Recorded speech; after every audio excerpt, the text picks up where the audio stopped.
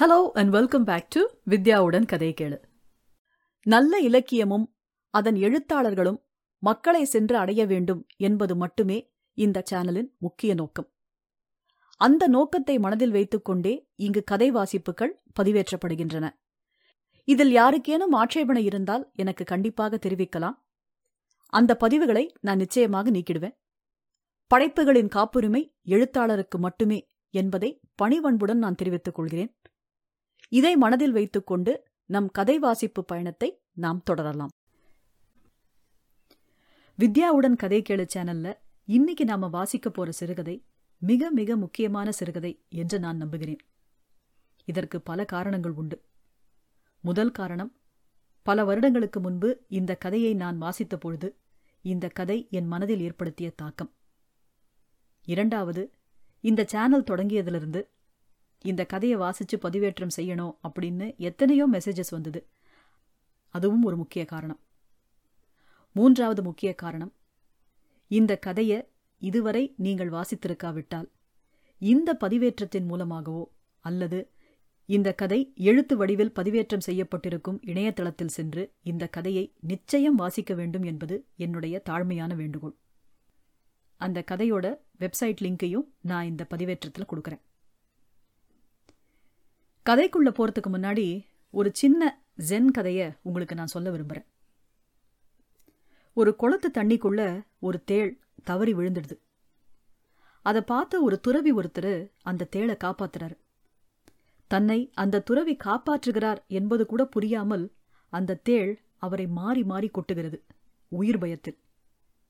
அவரும் மறுபடியும் காப்பாற்றுகிறார், மறுபடியும் கொட்டுகிறது, மறுபடியும் காப்பாற்றுகிறார். இதை தூரத்திலிருந்து பார்க்கும் ஒரு மனிதன் அந்த துறவியிடம் கேட்கிறான், அதுதான் உங்களை கொட்டி தொலைக்குதே, ஏன் போய் மறுபடியும் காப்பாத்துறீங்க என்று கேட்கிறார். அதற்கு அந்த துறவி, தேள் கொட்டும் இயல்புடையது, மனிதன் காப்பாற்றும் இயல்புடையவன் என்று பதில் சொல்கிறார். இந்த கதையை நீங்க மனசுல பின்னணியா வச்சுக்கோங்க.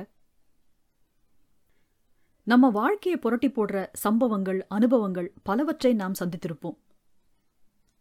பல பேரோட வாழ்க்கை ஒரு சின்ன வாசிப்பு அனுபவத்துல கூட மாறியிருக்கு. அப்பேற்பட்ட வாசிப்பு அனுபவத்தை இந்த கதை நமக்கு கொடுக்கிறது. ஏன் வாசிக்க வேண்டும் என்ற கேள்விக்கு இந்த ஒரு கதையே சரியான பதில் என்று நான் நம்புகிறேன். இன்னைக்கு நாம வாசிக்க போற கதை எழுத்தாளர் ஜெயமோகன் அவர்கள் எழுதிய அறம் தொகுப்பிலிருந்து சோற்று கணக்கு. நேர கதைக்கு போலாமா? சோற்று கணக்கு, எழுத்து ஜெயமோகன். கெத்தல் சாஹிப் என்றால் கேள்விப்பட்டிருக்க மாட்டீர்கள். திருவனந்தபுரம் சாலை பஜாரில் இப்போது ஸ்ரீ பத்மநாபா தியேட்டர் இருக்கும் இடத்திற்கு அருகில் அந்த காலத்தில் அவரது சாப்பாட்டு கடை இருந்தது. 60-70களில் அங்கே சாப்பிடாதவர்கள் திருவனந்தபுரத்தில் இருந்தால் அவர்கள் சைவ சாப்பாட்டுக்காரர்களாக இருப்பார்கள். 78 கெத்தல் சாஹிப் சாவது வரை கடை நடந்தது. இப்போது மகன் பல இடங்களில் கடையை நடத்துகிறார். அதே இடத்தில் அவரது உறவினர்கள் கடை நடத்துகிறார்கள். இப்போதும் அங்கே மீன் கறிக்கும் கோழி குழம்புக்கும் அதே சுவைதான். இப்போது முபாரக் ஹோட்டல் என்று பெயர். இன்றும் கூட்டம் கூட்டமாக வந்து காத்து கிடந்து சாப்பிடுகிறார்கள். முபாரக் ஹோட்டலில் சாப்பிட்டால்தான் திருவனந்தபுரம் வந்ததாகவே ஆகும் என நம்பும் அசைவ பிரியர்கள் கேரளம் முழுக்க உண்டு.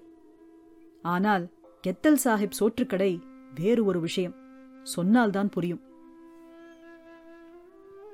இன்று கூட முபாரக் ஹோட்டல் ஒரு சந்துக்குள் தகரக்கூடை போட்ட கொட்டகையாகவே இருக்கிறது. அன்றெல்லாம் அது ஓலை வைந்த 15 அடிக்கு 8 அடி கொட்டகை, மூங்கிலை கட்டி செய்த பெஞ்ச், மூங்கிலாலான மேஜை. கொட்டகை 4 பக்கமும் திறந்து கிடக்கும். வெயில் காலத்துக்கு சிலு சிலுவென காற்றோட்டமாக இருந்தாலும் மழையில் நன்றாகவே சாரல் அடிக்கும். கேரளத்தில் மழைக்காலம்தானே அதிகம். இருந்தாலும் கெத்தல் சாஹிப்பின் ஓட்டலில் எந்நேரமும் கூட்டம் இருக்கும். எந்நேரம் என்றா சொன்னேன்? அவர் எங்கே எந்நேரமும் கடை திறந்து வைத்திருக்கிறார். மதியம் 12 மணிக்கு திறப்பார், 3 மணிக்கெல்லாம் மூடிவிடுவார். அதன் பின்பு சாயங்காலம் 7 மணிக்கு திறந்து ராத்திரி 10 மணிக்கு மூடிவிடுவார். காலை 11 மணிக்கே கடையின் முன்னால் ஒட்டு திண்ணையிலும், எதிர்ப்பக்கம் ரஹமத் விலாஸ் என்ற தையல் கடையிலும் கருப்பழ அருணாச்சலம் செட்டியார் அண்ட் சன்ஸ் மொத்த பலசரக்கு வணிகக் கடையின் குடோனின் வாசலிலும் ஆட்கள் காத்து நிற்பார்கள். பாதி பேர் மாத்ருபூமியோ கேரள கௌமுதியோ வாங்கி வந்து வாசிப்பார்கள். கே. பாலகிருஷ்ணனின் சூடான அரசியல் கட்டுரைகளை பற்றி விவாதம் நடக்கும். சமயங்களில் வாக்கேற்றமும் உண்டு. எல்லாம் சாகிப் கடையை திறப்பதற்கு அறிகுறியாக வாசலில் தொங்கவிடப்பட்டிருக்கும் சாக்கு படுதாவை மேலே தூக்கி சுருட்டி வைப்பது வரைதான். கூட்டம் கூட்டமாக உள்ளே போய் உட்கார்ந்து விடுவார்கள்.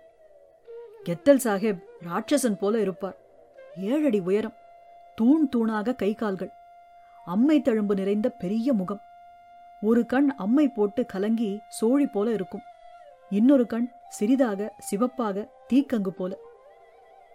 தலையில் வெள்ளை வலை தொப்பி, மீசையில்லாத வட்டதாடிக்கு மருதாணி போட்டு சிவப்பாக்கி இருப்பார். இடுப்பில் கட்டம் போட்ட லுங்கி, அதன் மேல் பட்டையான பச்சை பெல்ட். மலையாளியானாலும் கெத்தல் சாஹிப்புக்கு மலையாளம் பேச வராது. அரபி மலையாளம்தான். அவரது குரலையே அதிகம் கேட்க முடியாது. கேட்டாலும் ஓரிரு சொற்றொடர்கள் மட்டுமே. ஃபரீன் என்று அவர் கனத்த குரலில் சொல்லி உள்ளே சென்றால் ஆட்கள் பெஞ்சுகளில் நிறைந்து விடுவார்கள். அழைக்கவே வேண்டியதில்லை. உள்ளே இருந்து கோழி குழம்பும் பொரித்த கோழியும் கொஞ்சு வறுவலும் கரிமீன் பொள்ளலும் மத்திக்கூட்டும் எல்லாம் கலந்து மனம் ஏற்கனவே அழைத்துக் கொண்டிருக்கும். நானும் இத்தனை நாள் சாப்பிடாத ஓட்டல் இல்லை. கெத்தல் சாஹிப்பின் சாப்பாட்டு மனம் எப்போதுமே வந்ததில்லை. வாசுதேவன் நாயர், அதுக்கு ஒரு கணக்கு இருக்குடே. சரக்கு வாங்குறது ஒருத்தன், வைக்கிறது இன்னொருத்தன்னா எப்பவுமே சாப்பாட்டுல ருசியும் மனமும் அமையாது. கெத்தல் சாஹிப்பு மீனும் கோழியும் மட்டுமில்ல, அரிசியும் மளிகையும் எல்லாமே அவரே போய் நின்னு பார்த்து தான் வாங்குவாரு. குவாலிட்டியில ஒரு எள்ளிட வித்தியாசம் இருந்தா கூட வாங்க மாட்டார்.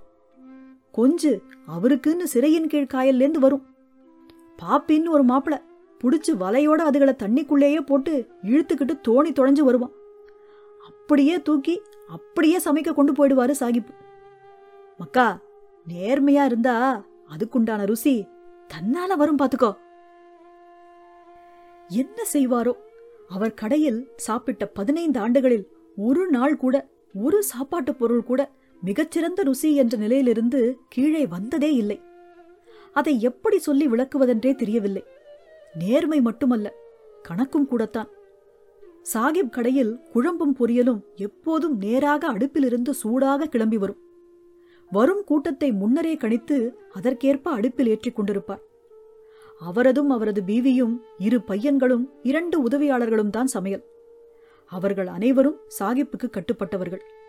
அவர் மூக்காலேயே ருசி கண்டுபிடிப்பார். ஆனால் இதெல்லாம் சும்மா சொல்வதுதான். அங்கே ஒரு தேவதை குடிக்கொண்டிருந்தது என்றுதான் சொல்ல வேண்டும். சரி, தேவதை இல்லை, ஜின். அரேபியாவிலிருந்து வந்த ஜின் அல்ல. மலபாரில் ஏதோ கிராமத்தில் பிறந்து கல்லாழிப்புழையின் தண்ணீர் குடித்த ஜின். கெத்தல் சாஹிப்பின் பூர்வீகம் மலபாரில். யூசுப் அலி கேச்சேரி எழுதிய கல்லாயிப்புழ ஒரு மணவாட்டி என்ற பாட்டு ஒலிக்க கேட்டபோது அவரது மகன், எம்ம பாப்பன்ற புழையல்லே என்றான். மற்றபடி அவரை பற்றி தெரியாது. அவர் பேசுவதே இல்லை. அவரை யாராவது மனவசியம் செய்து பேச வைத்தால்தான் உண்டு. பஞ்சம் பிழைக்க வந்த குடும்பம். சிறு வயதிலேயே சாஹிப் தெருவுக்கு வந்துவிட்டார். 20 வயது வரை கையில் பெரிய கெட்டிலுடன் டீ சுமந்து விற்று கொண்டிருந்தார். அந்த பெயர் அப்படி வந்ததுதான். அதன்பின் சாலையோரத்தில் மீன் பொரித்து விற்க ஆரம்பித்தார். மெல்ல சாப்பாட்டு கடை. கெத்தல் சாஹிப்பின் கையால் குடிச்ச சாயாவுக்கு பிறகு இன்னைக்கு வர நல்ல சாயா குடிச்சதில்லே என்று அனந்தன் நாயர் ஒருமுறை சொன்னார். சாக்ஷாத் கௌமுதி பாலகிருஷ்ணனே சாஹிப் கையால் டீ குடிக்க கழக்கூட்டத்திலிருந்து சாலை பஜாருக்கு வருவார் என்றார்கள். சாஹிப்புக்கு ஒரு குறையும் இல்லை. அம்பலமுக்கில் பெரிய வீடு, கூட்டு குடும்பம். நகரில் 7-8 கடைகள். 3 பெண்களை கட்டி கொடுத்து விட்டார். 3 புதியாப்ளாக்களுக்கும் ஆளுக்கு ஒரு கடை வைத்துக் கொடுத்திருந்தார். எல்லாம் ஓட்டலில் சம்பாதித்தது என்று சொன்னால் ஆச்சரியப்பட மாட்டீர்கள். ஆனால் அவரது வியாபார முறையை சொன்னால் ஆச்சரியப்படத்தான் செய்வீர்கள். சாஹிப் சாப்பாட்டுக்கு காசு வாங்குவதில்லை. டீ விற்ற காலம் முதலே உள்ள பழக்கம். கடையின் முன்னால் ஒரு மூலையில் சிறிய தட்டியால் மறைக்கப்பட்டு ஒரு தகர டப்பா உண்டியல் வைக்கப்பட்டிருக்கும். சாப்பிட்டு விட்டு போகிறவர்கள் அதில் எவ்வளவு வேண்டுமானாலும் போடலாம், போடாமலும் போகலாம். யாரும் பார்க்கப் போவதில்லை. எத்தனை நாள் போடாமல் போனாலும் எவ்வளவு சாப்பிட்டாலும் கெத்தேல் சாஹிப் அதை கவனிக்கவே மாட்டார். தெருவில் சட்டை போடாமல் காக்கி நிக்கரும் வட்டத்தொப்பியுமாக அலைந்த டீப்பையனாக இருக்கும்போதே கெத்தேல் சாஹிப் அப்படித்தான். ஒரு சின்ன டப்பா அவர் அருகே இருக்கும். அதில் விரும்பினால் காசு போட்டால் போதும். விலை கேட்கக்கூடாது, சொல்லவும் மாட்டார். ஆரம்பத்தில் சில சண்டியர்களும் தெருப்பொறுக்கிகளும் வம்பு செய்திருக்கிறார்கள். அதில் காகிதங்களை மடித்து போட்டிருக்கிறார்கள். அந்த டப்பாவையே தூக்கி கொண்டு போயிருக்கிறார்கள். மாத கணக்கில் வருடக்கணக்கில் சும்மா டீ குடித்திருக்கிறார்கள். கெத்தேல் சாஹிப்புக்கு அவர்களின் முகம் கூட நினைவிருப்பது போல தெரியாது. ஒரே ஒரு முறை கெத்தேல் சாஹிப் ஒருவனை அறைந்தார். வெளியூர்காரி ஒருத்தி, சாலையில் மல்லி மிளகு சீரகம் புடைத்து கூலி வாங்கும் ஏழை பெண். எங்கோ தமிழ்நாட்டு கிராமத்திலிருந்து பஞ்சம் பிழைக்க வந்தவள் டீ குடித்துக் கொண்டிருந்தாள். அன்று புகழ்பெற்ற சட்டம்பிகரமான கொச்சுக்குட்டன் பிள்ளை ஒரு டீக்கு சொல்லிவிட்டு அந்த பெண்ணை பார்த்தார். என்ன நினைத்தாரோ, அந்த பெண்ணின் முலையை பிடித்து கசக்க ஆரம்பித்தார். அவள் அலற ஆரம்பித்ததும் உற்சாக வெறி ஏறி அவளை அப்படியே தூக்கிக் கொண்டு ஓரத்து சந்துக்குள் செல்ல முயன்றார். கெத்தேல் சாஹிப் ஒன்றுமே சொல்லாமல் எழுந்து கொச்சுக்குட்டன் பிள்ளையை ஓங்கி ஓர் அறை விட்டார். சாலை முழுக்க அந்த சத்தம் கேட்டிருக்கும். குட்டன் பிள்ளை காதும் மூக்கும் வாயும் ரத்தமாக ஒழுக அப்படியே விழுந்து பிணம் போல் கிடந்தார். கெத்தேல் சாஹிப் ஒன்றும் நடக்காதது போல மேற்கொண்டு டீ விற்க ஆரம்பித்தார். குட்டன் பிள்ளையை அவரது ஆட்கள் தூக்கி கொண்டு சென்றார்கள். 18 நாட்கள் ஆஸ்பத்திரியில் கிடந்தவர் பின்னர் எழுந்து நடமாடவே இல்லை. காது கேட்காமலே ஆகியது. தலை எந்நேரமும் நடுங்கிக் கொண்டே இருக்கும். அடிக்கடி வலிப்பு வந்தது. 7 மாதம் கழித்து கரமனை ஆற்றில் குளிக்கையில் வலிப்பு வந்து ஆற்றுக்குள் போனவரை ஊதிப்போன சடலமாகத்தான் எடுக்க முடிந்தது. ஒரு மாப்பிளா எப்படி குலநாயரை அடிக்கலாம் என்று கிளம்பி வந்த கும்பலை சாலை மகாதேவர் கோவில் டிரஸ்டி அனந்தன் நாயர், போய் சோலி மயிர பாருங்கடே, நியாயத்தை விட்டு கழிச்சா சில சமயம் துலுக்கங் கையால சாவணும்னு இருக்கும், சில சமயம் எறும்பு கடிச்சும் சாவு வரும் என்று சொல்லிவிட்டார். அவர் சொன்ன பின்னர் சாலை பஜாரில் மறுபேச்சு இல்லை. நான் முதலாக கெத்தேல் சாஹிப் கடைக்கு சாப்பிட வந்தது 68. என் சொந்த ஊர் கன்னியாகுமரி பக்கம் ஒசரவிளை. அப்பாவுக்கு கோட்டாற்றில் ஒரு ரைஸ் மில்லில் கணக்கு பிள்ளை வேலை. நான் நன்றாக படித்தேன். 11 ஜெயித்ததும் காலேஜில் சேர்க்க வேண்டும் என்றார்கள். அப்பாவின் சம்பாத்தியத்தில் அதை நினைத்து கூட பார்த்திருக்க கூடாது. ஆனால் சொந்தத்தில் ஒரு மாமா திருவனந்தபுரம் பேட்டையில் இருந்தார். ஒரு சுமாரான அச்சகம் வைத்திருந்தார். அவர் மனைவிக்கு தாழக்குடி. எல்லாம் ஒன்றுக்குள் ஒன்றுதான். அப்பா என்னை கைப்பிடித்து கூட்டிக் கொண்டு பஸ் ஏறி தம்பானூரில் இறங்கி பேட்டை வரை நடத்தி கொண்டு சென்றார். நான் பார்த்த முதல் நகரம். தலையில் வைத்த தேங்காய் எண்ணெய் முகத்தில் வியர்வையுடன் சேர்ந்து வழிய கணுக்கால் மேலே ஏறிய ஒற்றை வேட்டியும் பானைக்குள் சுருக்கி வைத்த சட்டையும் செருப்பில்லாத கால்களுமாக பிரமை பிடித்து நடந்து போனேன். மாமாவுக்கு வேறு வழியில்லை. அவரை சின்ன வயதில் அப்பா தூக்கி வளர்த்திருக்கிறார். யூனிவர்சிட்டி காலேஜில் ஆங்கில இலக்கியம் படிக்க சேர்ந்து கொண்டேன். அப்பா மனநிறைவுடன் கிளம்பிச் சென்றார். 1 ரூபாயை என் கையில் வைத்து, வச்சுக்கோ, செலவு செய்யாத, எல்லாம் மாமன் பார்த்து செய்வான் என்று சொன்னார். இந்தா சுப்பம்மா, உனக்கு இவன் இனிமே மருமா மட்டும் இல்ல, மகனுமாக்கும் என்று கிளம்பினார். மாமனுக்கு மனம் இருந்ததா என்பது எனக்கு இன்றும் சந்தேகம்தான். மாமிக்கு கொஞ்சம் கூட மனமில்லை என்பது அன்றைக்கு சாயங்காலம் சாப்பிடும்போதே தெரிந்தது. எல்லோரும் அப்பளம் பொரியல் சாம்பாருடன் சாப்பிடும்போது என்னை அழைக்கவில்லை. சாப்பிட்டு முடித்த பின்னர் அடுப்படியில் ஒரு அலுமினிய பாத்திரத்தில் எனக்கு தண்ணீர் விட்ட சோறு அதிலேயே விடப்பட்ட குழம்புடன் இருந்தது. அவமானங்களும் பட்டினியும் எனக்கு பழக்கம்தான். எல்லாவற்றையும் பொறுத்து போனேன். பொறுத்து போக போக அவை அதிகமாக ஆயின. வீட்டில் எல்லா வேலைகளையும் நானே செய்ய வேண்டும். கிணற்றிலிருந்து குடம் குடமாக தண்ணீர் பிடித்து வைக்க வேண்டும். வீட்டை தினமும் கூட்டி பெருக்க வேண்டும். அவளுடைய 2 பெண்களையும் பள்ளிக்கூடம் கொண்டு சென்று விட வேண்டும். மூத்தவள் ராமலட்சுமி 8ஆம் கிளாஸ். அவளுக்கு கணக்கு சொல்லிக் கொடுத்து அவள் வீட்டு பாடத்தையும் செய்து கொடுக்க வேண்டும். இரவு சமையல் அறையை கழுவிவிட்டு படுக்க வேண்டும். இவ்வளவுக்கும் எனக்கு அவர்கள் கொடுத்தது திண்ணையில் ஒரு இடம், 2 வேளை ஊறிய சோறும் ஊறுகாயும். எந்நேரமும் மாமி அதிருப்தியுடனே இருந்தாள். வீட்டுக்கு வரும் ஒவ்வொருவரிடமும் என்னை பற்றி புலம்பினாள். நான் உண்ணும் சோற்றால் அவர்கள் கடனாளி ஆகிக் கொண்டிருப்பதாக சொன்னாள்.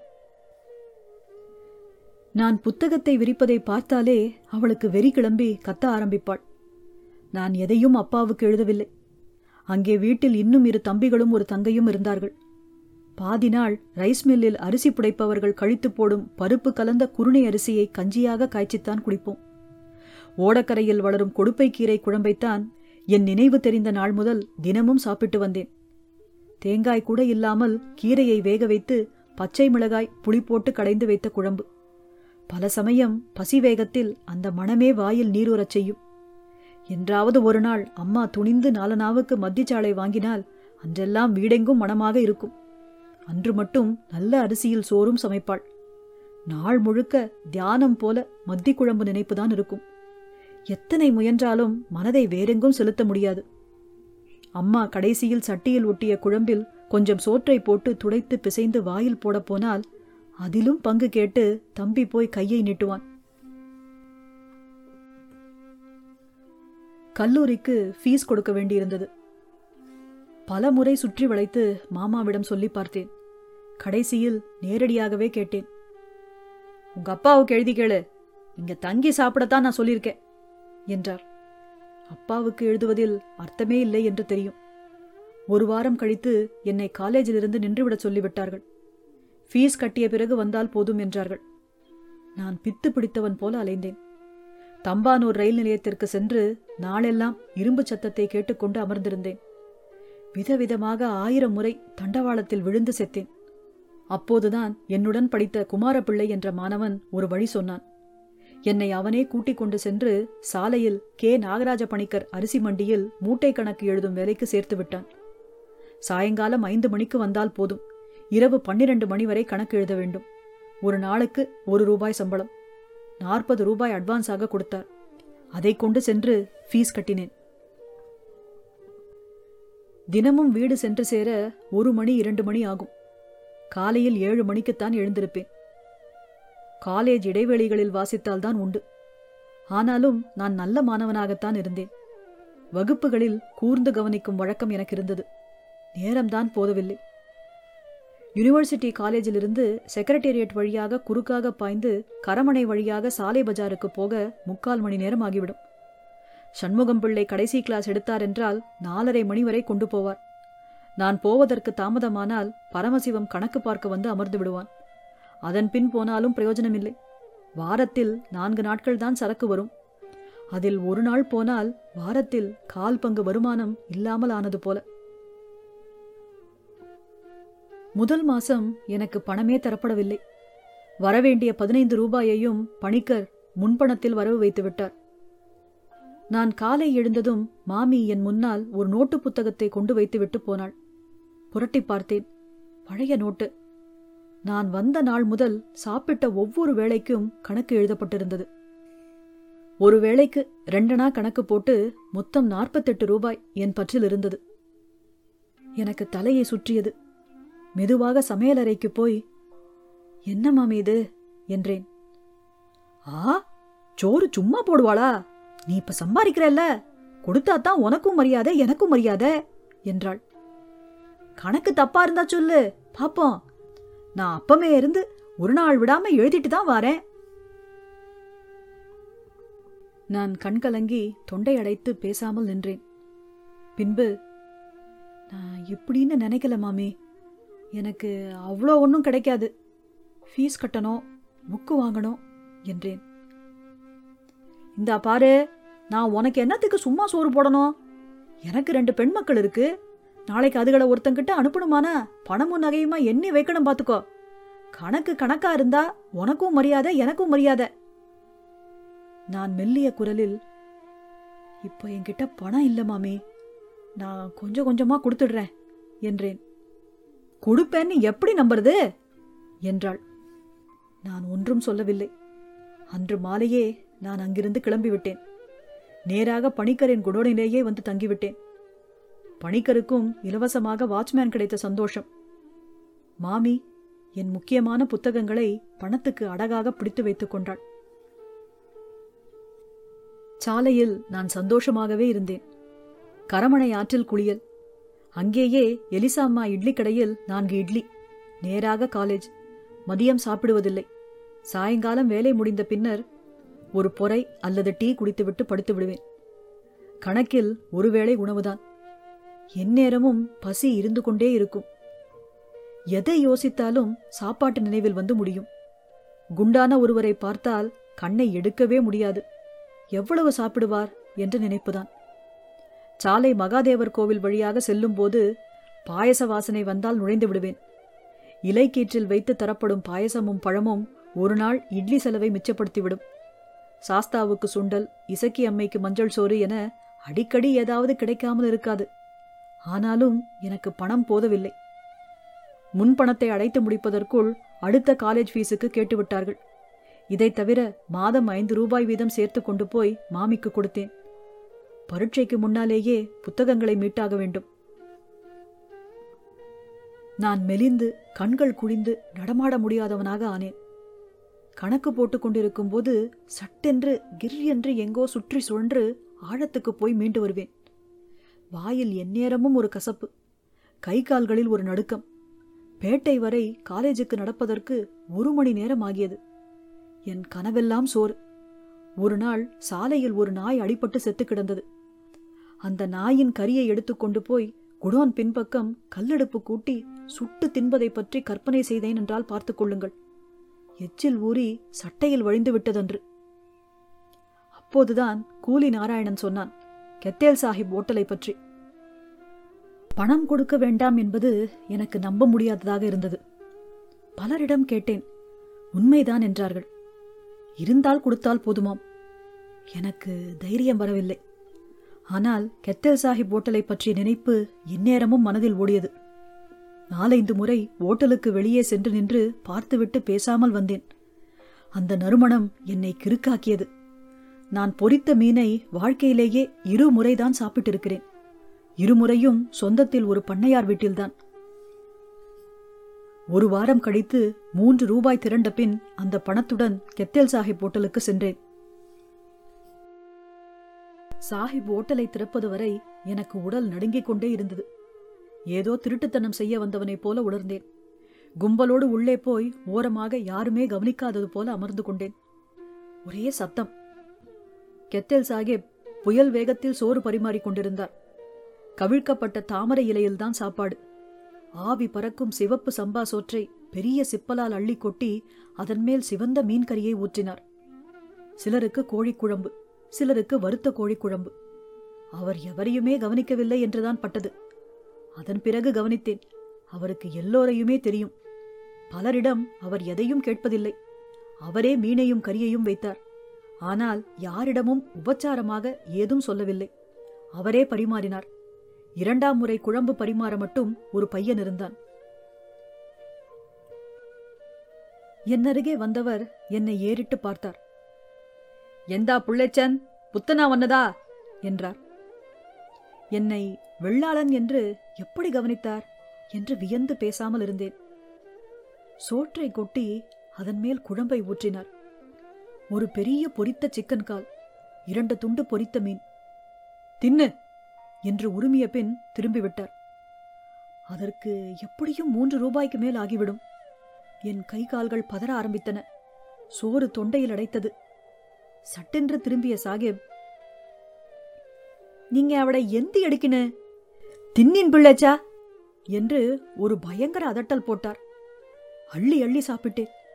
அந்த ருசி என் உடம்பெல்லாம் பரவியது. ருசி, கடவுளே, அப்படி ஒன்று உலகில் இருப்பதையே மறந்துவிட்டேனே. என் கண்களிலிருந்து கண்ணீர் கொட்டி வாய் வரைக்கும் வழிந்தது. ஒரு சின்ன கிண்டியில் உருகிய நெய் போன்ற ஒன்றுடன் கெத்தேல் சாஹிப் என் அருகே வந்தார். என் சோற்றில் அதை கொட்டி இன்னும் கொஞ்சம் குழம்பு விட்டு, குழச்சி தின்னா, மீன் கொழுப்பானு என்றார். ஆற்று மீனின் கொழுப்பது. அதன் செவிழ் பகுதியிலிருந்து மஞ்சளாக வெட்டி வெளியே எடுப்பார்கள். கறிக்கு அது தனி ருசியை கொடுத்தது. அதிகமாக சாப்பிட்டு பழக்கமில்லாததனால் ஒரு கட்டத்தில் என் வயிறு அடைத்துக் கொண்டது. சட்டென்று இன்னொரு சிப்பல் சோற்றை என் இலையில் கொட்டினார் சாஹிப். ஐயோ வேண்டாம் என்று தடுக்கப் போன என் கையில் அந்த தட்டாலேயே கணீர் என்று அரைந்து, சோறு வச்சா தடுக்கணும், எரப்பாளி, தின்னுடா இபிலிசே என்றார். உண்மையிலேயே கையில் வலி தெரித்தது. எழுந்திருந்தால் சாஹிப் அடித்து விடுவார் என்று அவரது இரத்த கண்களை கண்டபோது தோன்றியது. சோற்றை மிச்சம் வைப்பது சாஹிபுக்கு பிடிக்காது என்று தெரியும். உண்டு முடித்தபோது என்னால் எழ முடியவில்லை. பெஞ்சை பற்றி கொண்டு நடந்து இலையை போட்டு கை கழுவினேன். அந்த பெட்டியை நெருங்கிய போது என் கால்கள் நடுங்கின. எங்கோ ஏதோ கோணத்தில் கெத்தேல் சாஹிப் பார்த்து கொண்டுதான் இருப்பார் என்று தோன்றியது. ஆனால் அவர் வேறு ஆட்களை கவனித்துக் கொண்டிருந்தார். பலர் பணம் போடாமல் போனார்கள் என்பதை கவனித்தேன். சிலர் போட்ட போதும் சாதாரணமாகத்தான் இருந்தார்கள். நான் கை நடுங்க 3 ரூபாயை எடுத்து உள்ளே போட்டேன். ஏதோ ஒரு குரல் கேட்கும் என முதுகெல்லாம் காதாக கண்ணாக இருந்தேன். மெல்ல வெளியே வந்தபோதுதான் என் உடலே கனமிழக்க ஆரம்பித்தது. சாலை எங்கும் குளிர்ந்த காற்று வீசுவது போல் இருந்தது. என் உடம்பு புல்லரித்துக் கொண்டே இருக்க எவரையும் எதையும் உணராமல் பிரமையில் நடந்து கொண்டிருந்தேன். 4-5 நாள் நான் அந்த பகுதிக்கே செல்லவில்லை. மீண்டும் 2 ரூபாய் சேர்ந்தபோது துணிவு பெற்று கெத்தேல் சாஹிப் கடைக்கு சென்றேன். அவர் என்னை அடையாளம் கண்டு கொண்டார் என்பது அதே போல கொழுப்பை கொண்டு வந்து ஊற்றிய போதுதான் தெரிந்தது. அதே அதட்டல், அதே வசை, அதே போல உடல் வெடிக்கும் அளவுக்கு சாப்பாடு. இம்முறை பணத்தை நிதானமாகவே போட்டேன். மீண்டும் 3 நாட்கள் கழித்து சென்றபோது என் கையில் 7 ரூபாய் இருந்தது. அன்று மாலை நான் அதை மாமிக்கு கொண்டு போய் கொடுக்க வேண்டும். அதில் 2 ரூபாய்க்கு சாப்பிடலாம் என நினைத்தேன். 2 அணாவுக்கு மேல் சாப்பிடுவதென்பது என்னை பொறுத்தவரை ஊதாரித்தனத்தின் உச்சம். ஆனால் ருசி என்னை விடவில்லை. அந்நாட்களில் என் கனவுகளில் கூட கெத்தேல் சாஹிப் ஹோட்டலின் மீன் குழம்பும் கோழிப் பொரியலும் தான் வந்து கொண்டிருந்தன. ஏன், நோட்டு புத்தகத்தின் பின்பக்கம் ஒரு கவிதை கூட எழுதி வைத்திருந்தேன். உட்கார்ந்து சாப்பிட்டு எழுந்து சென்றபோது பணம் போடாவிட்டால் என்ன என்ற எண்ணம் வந்தது. அந்த நினைப்பே வயிற்றை அதிரச் செய்தது. மேற்கொண்டு சாப்பிடவே முடியவில்லை. பந்தை தண்ணீரில் முக்குவது போல சோற்றை தொண்டையில் அழுத்த வேண்டியிருந்தது.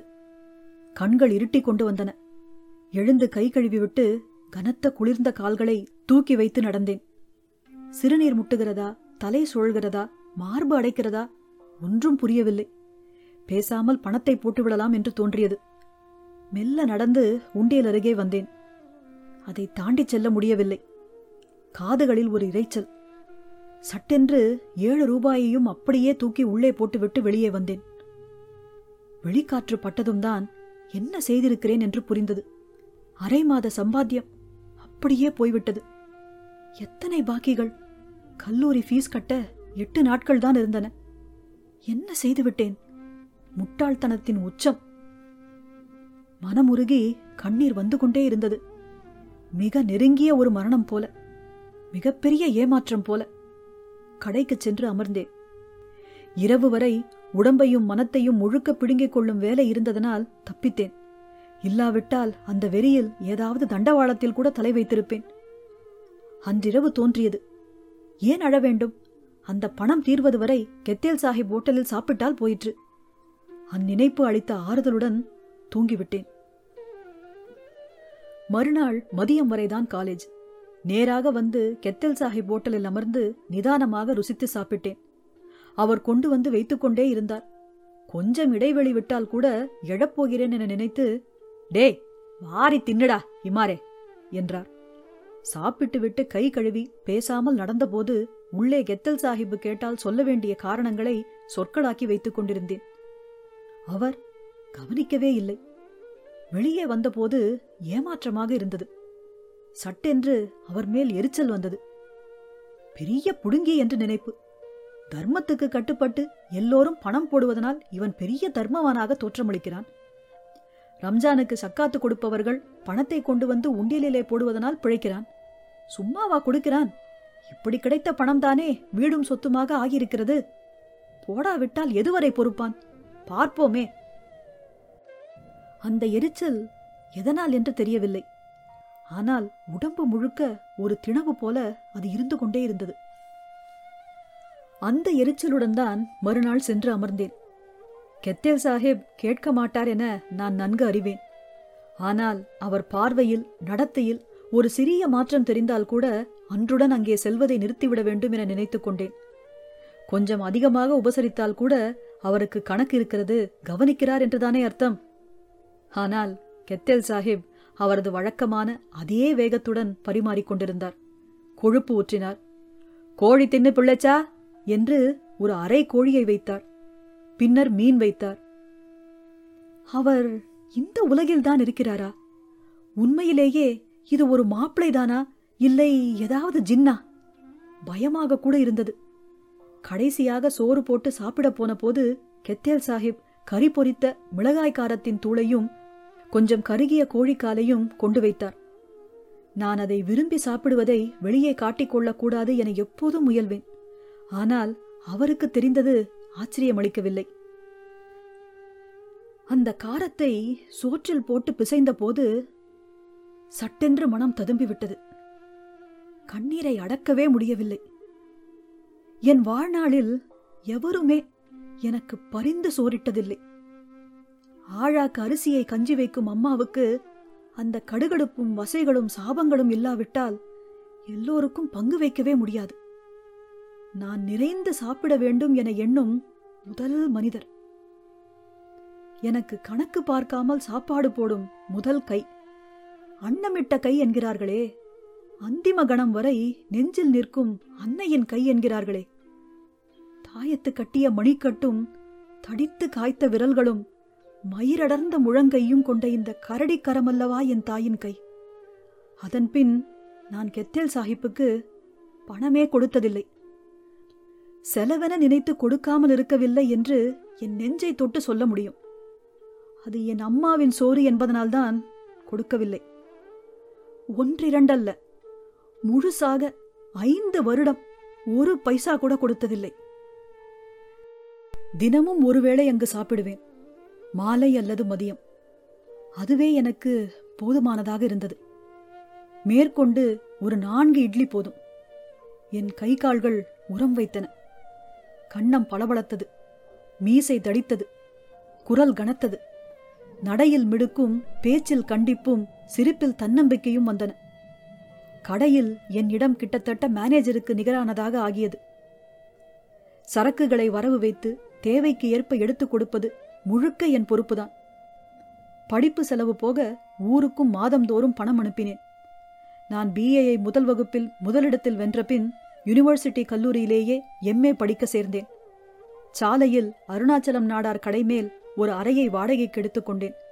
ஒரு நல்ல சைக்கிள் வாங்கிக் கொண்டேன். ஒவ்வொரு நாளும் கெத்தேல் சாஹிப்பின் கையால் சாப்பிட்டேன். மெதுவாக பேச்சு குறைந்து அவர் என்னை பார்க்கிறாரா என்று சந்தேகம் கூட வர ஆரம்பித்தது.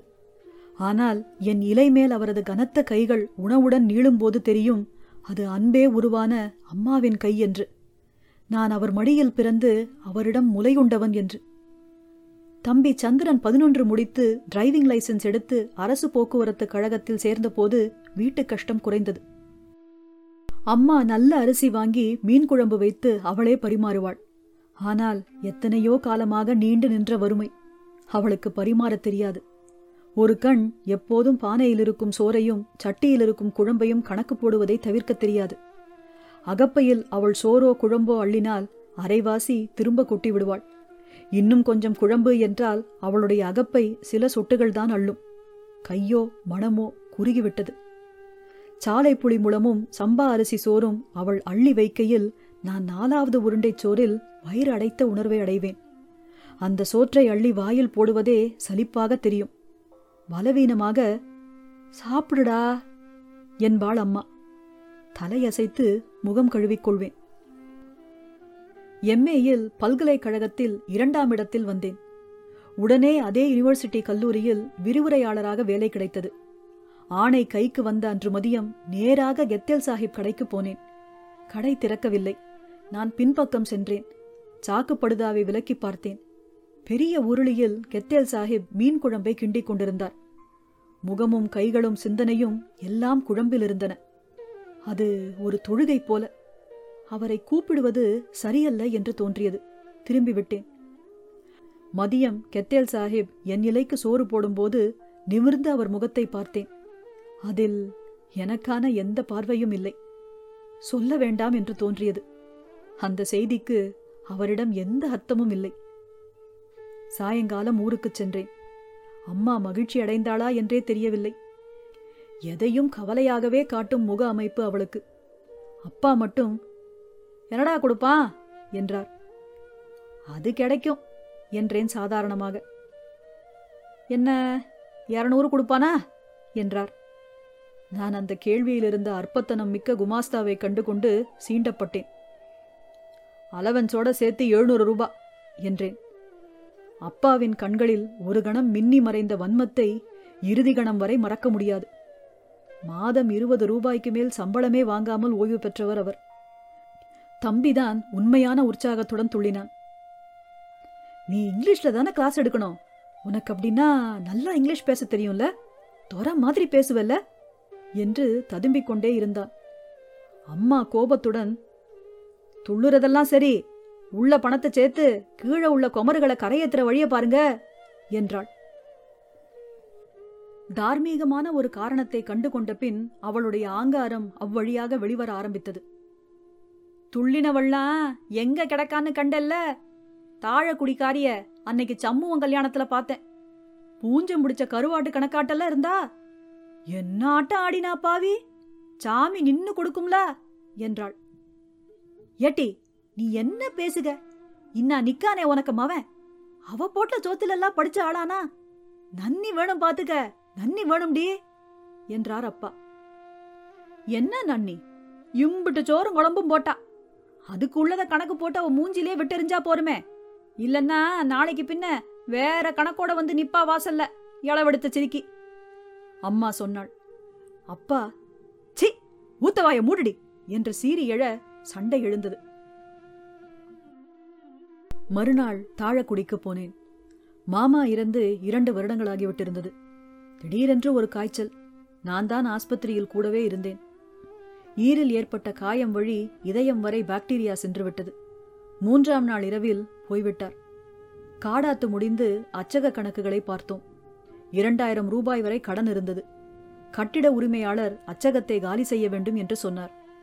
இயந்திரங்களை விற்று கடனை அடைத்த பின் மாமி எஞ்சிய 3000 பணத்துடன் தாழக்குடிக்கே வந்துவிட்டாள். அவள் வீட்டு பங்குக்கு கொஞ்ச நிலம் இருந்தது. ஒரு வீட்டை ஒத்திக்கு எடுத்துக்கொண்டாள். ராமலட்சுமி 11க்கு மேல் படிக்கவில்லை.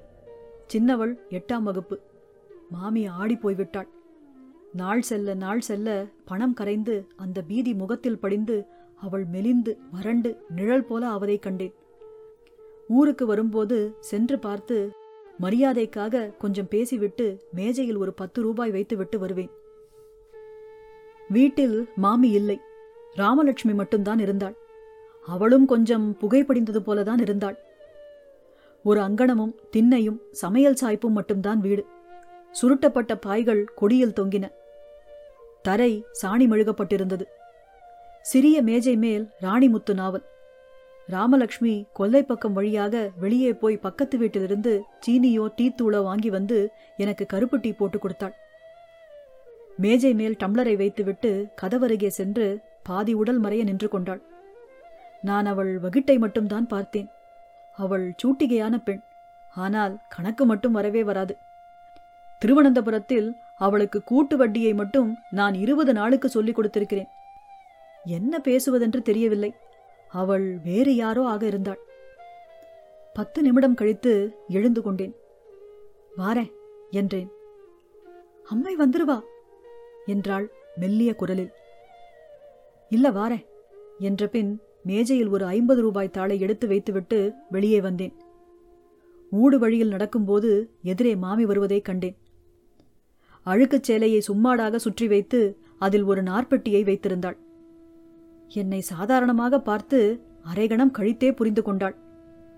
ஐயோ மக்கா என்றாள். பெட்டியை நான் பிடித்து இறக்கி வைத்தேன். அதில் தவிடு இருந்தது. எங்கோ கூலிக்கு நெல் குற்றப் போகிறாள். தவிடுதான் கூலி. அதை விற்க கொண்டு போகிறாள் போல. வீட்டுக்கு வா மக்கா என்று கையை பிடித்து இழுத்தாள். இல்ல, நான் போகணும், இன்னைக்கே திருவனந்தபுரம் போறேன் என்ற பின் வேலை கிடைச்சிருக்கு காலேஜில் என்றேன். அவளுக்கு அது சரியாக புரியவில்லை. வறுமை மூளையை உரசி உரசி மழுங்கடித்து விடுகிறது. சட்டென்று புரிந்து கொண்டு, ஐயோ என் மக்கா நல்லாரு நல்லாருடே என்று என் கையை மீண்டும் பற்றி கொண்டாள். உனக்கு ஒரு வேலை கிடைச்ச பிறகு கேட்கலாம்னு இருந்தேன். கேட்க எனக்கு நாதி இல்ல மக்கா. இன்னான்னு தர என் கையில கால் சக்கரம் இல்ல.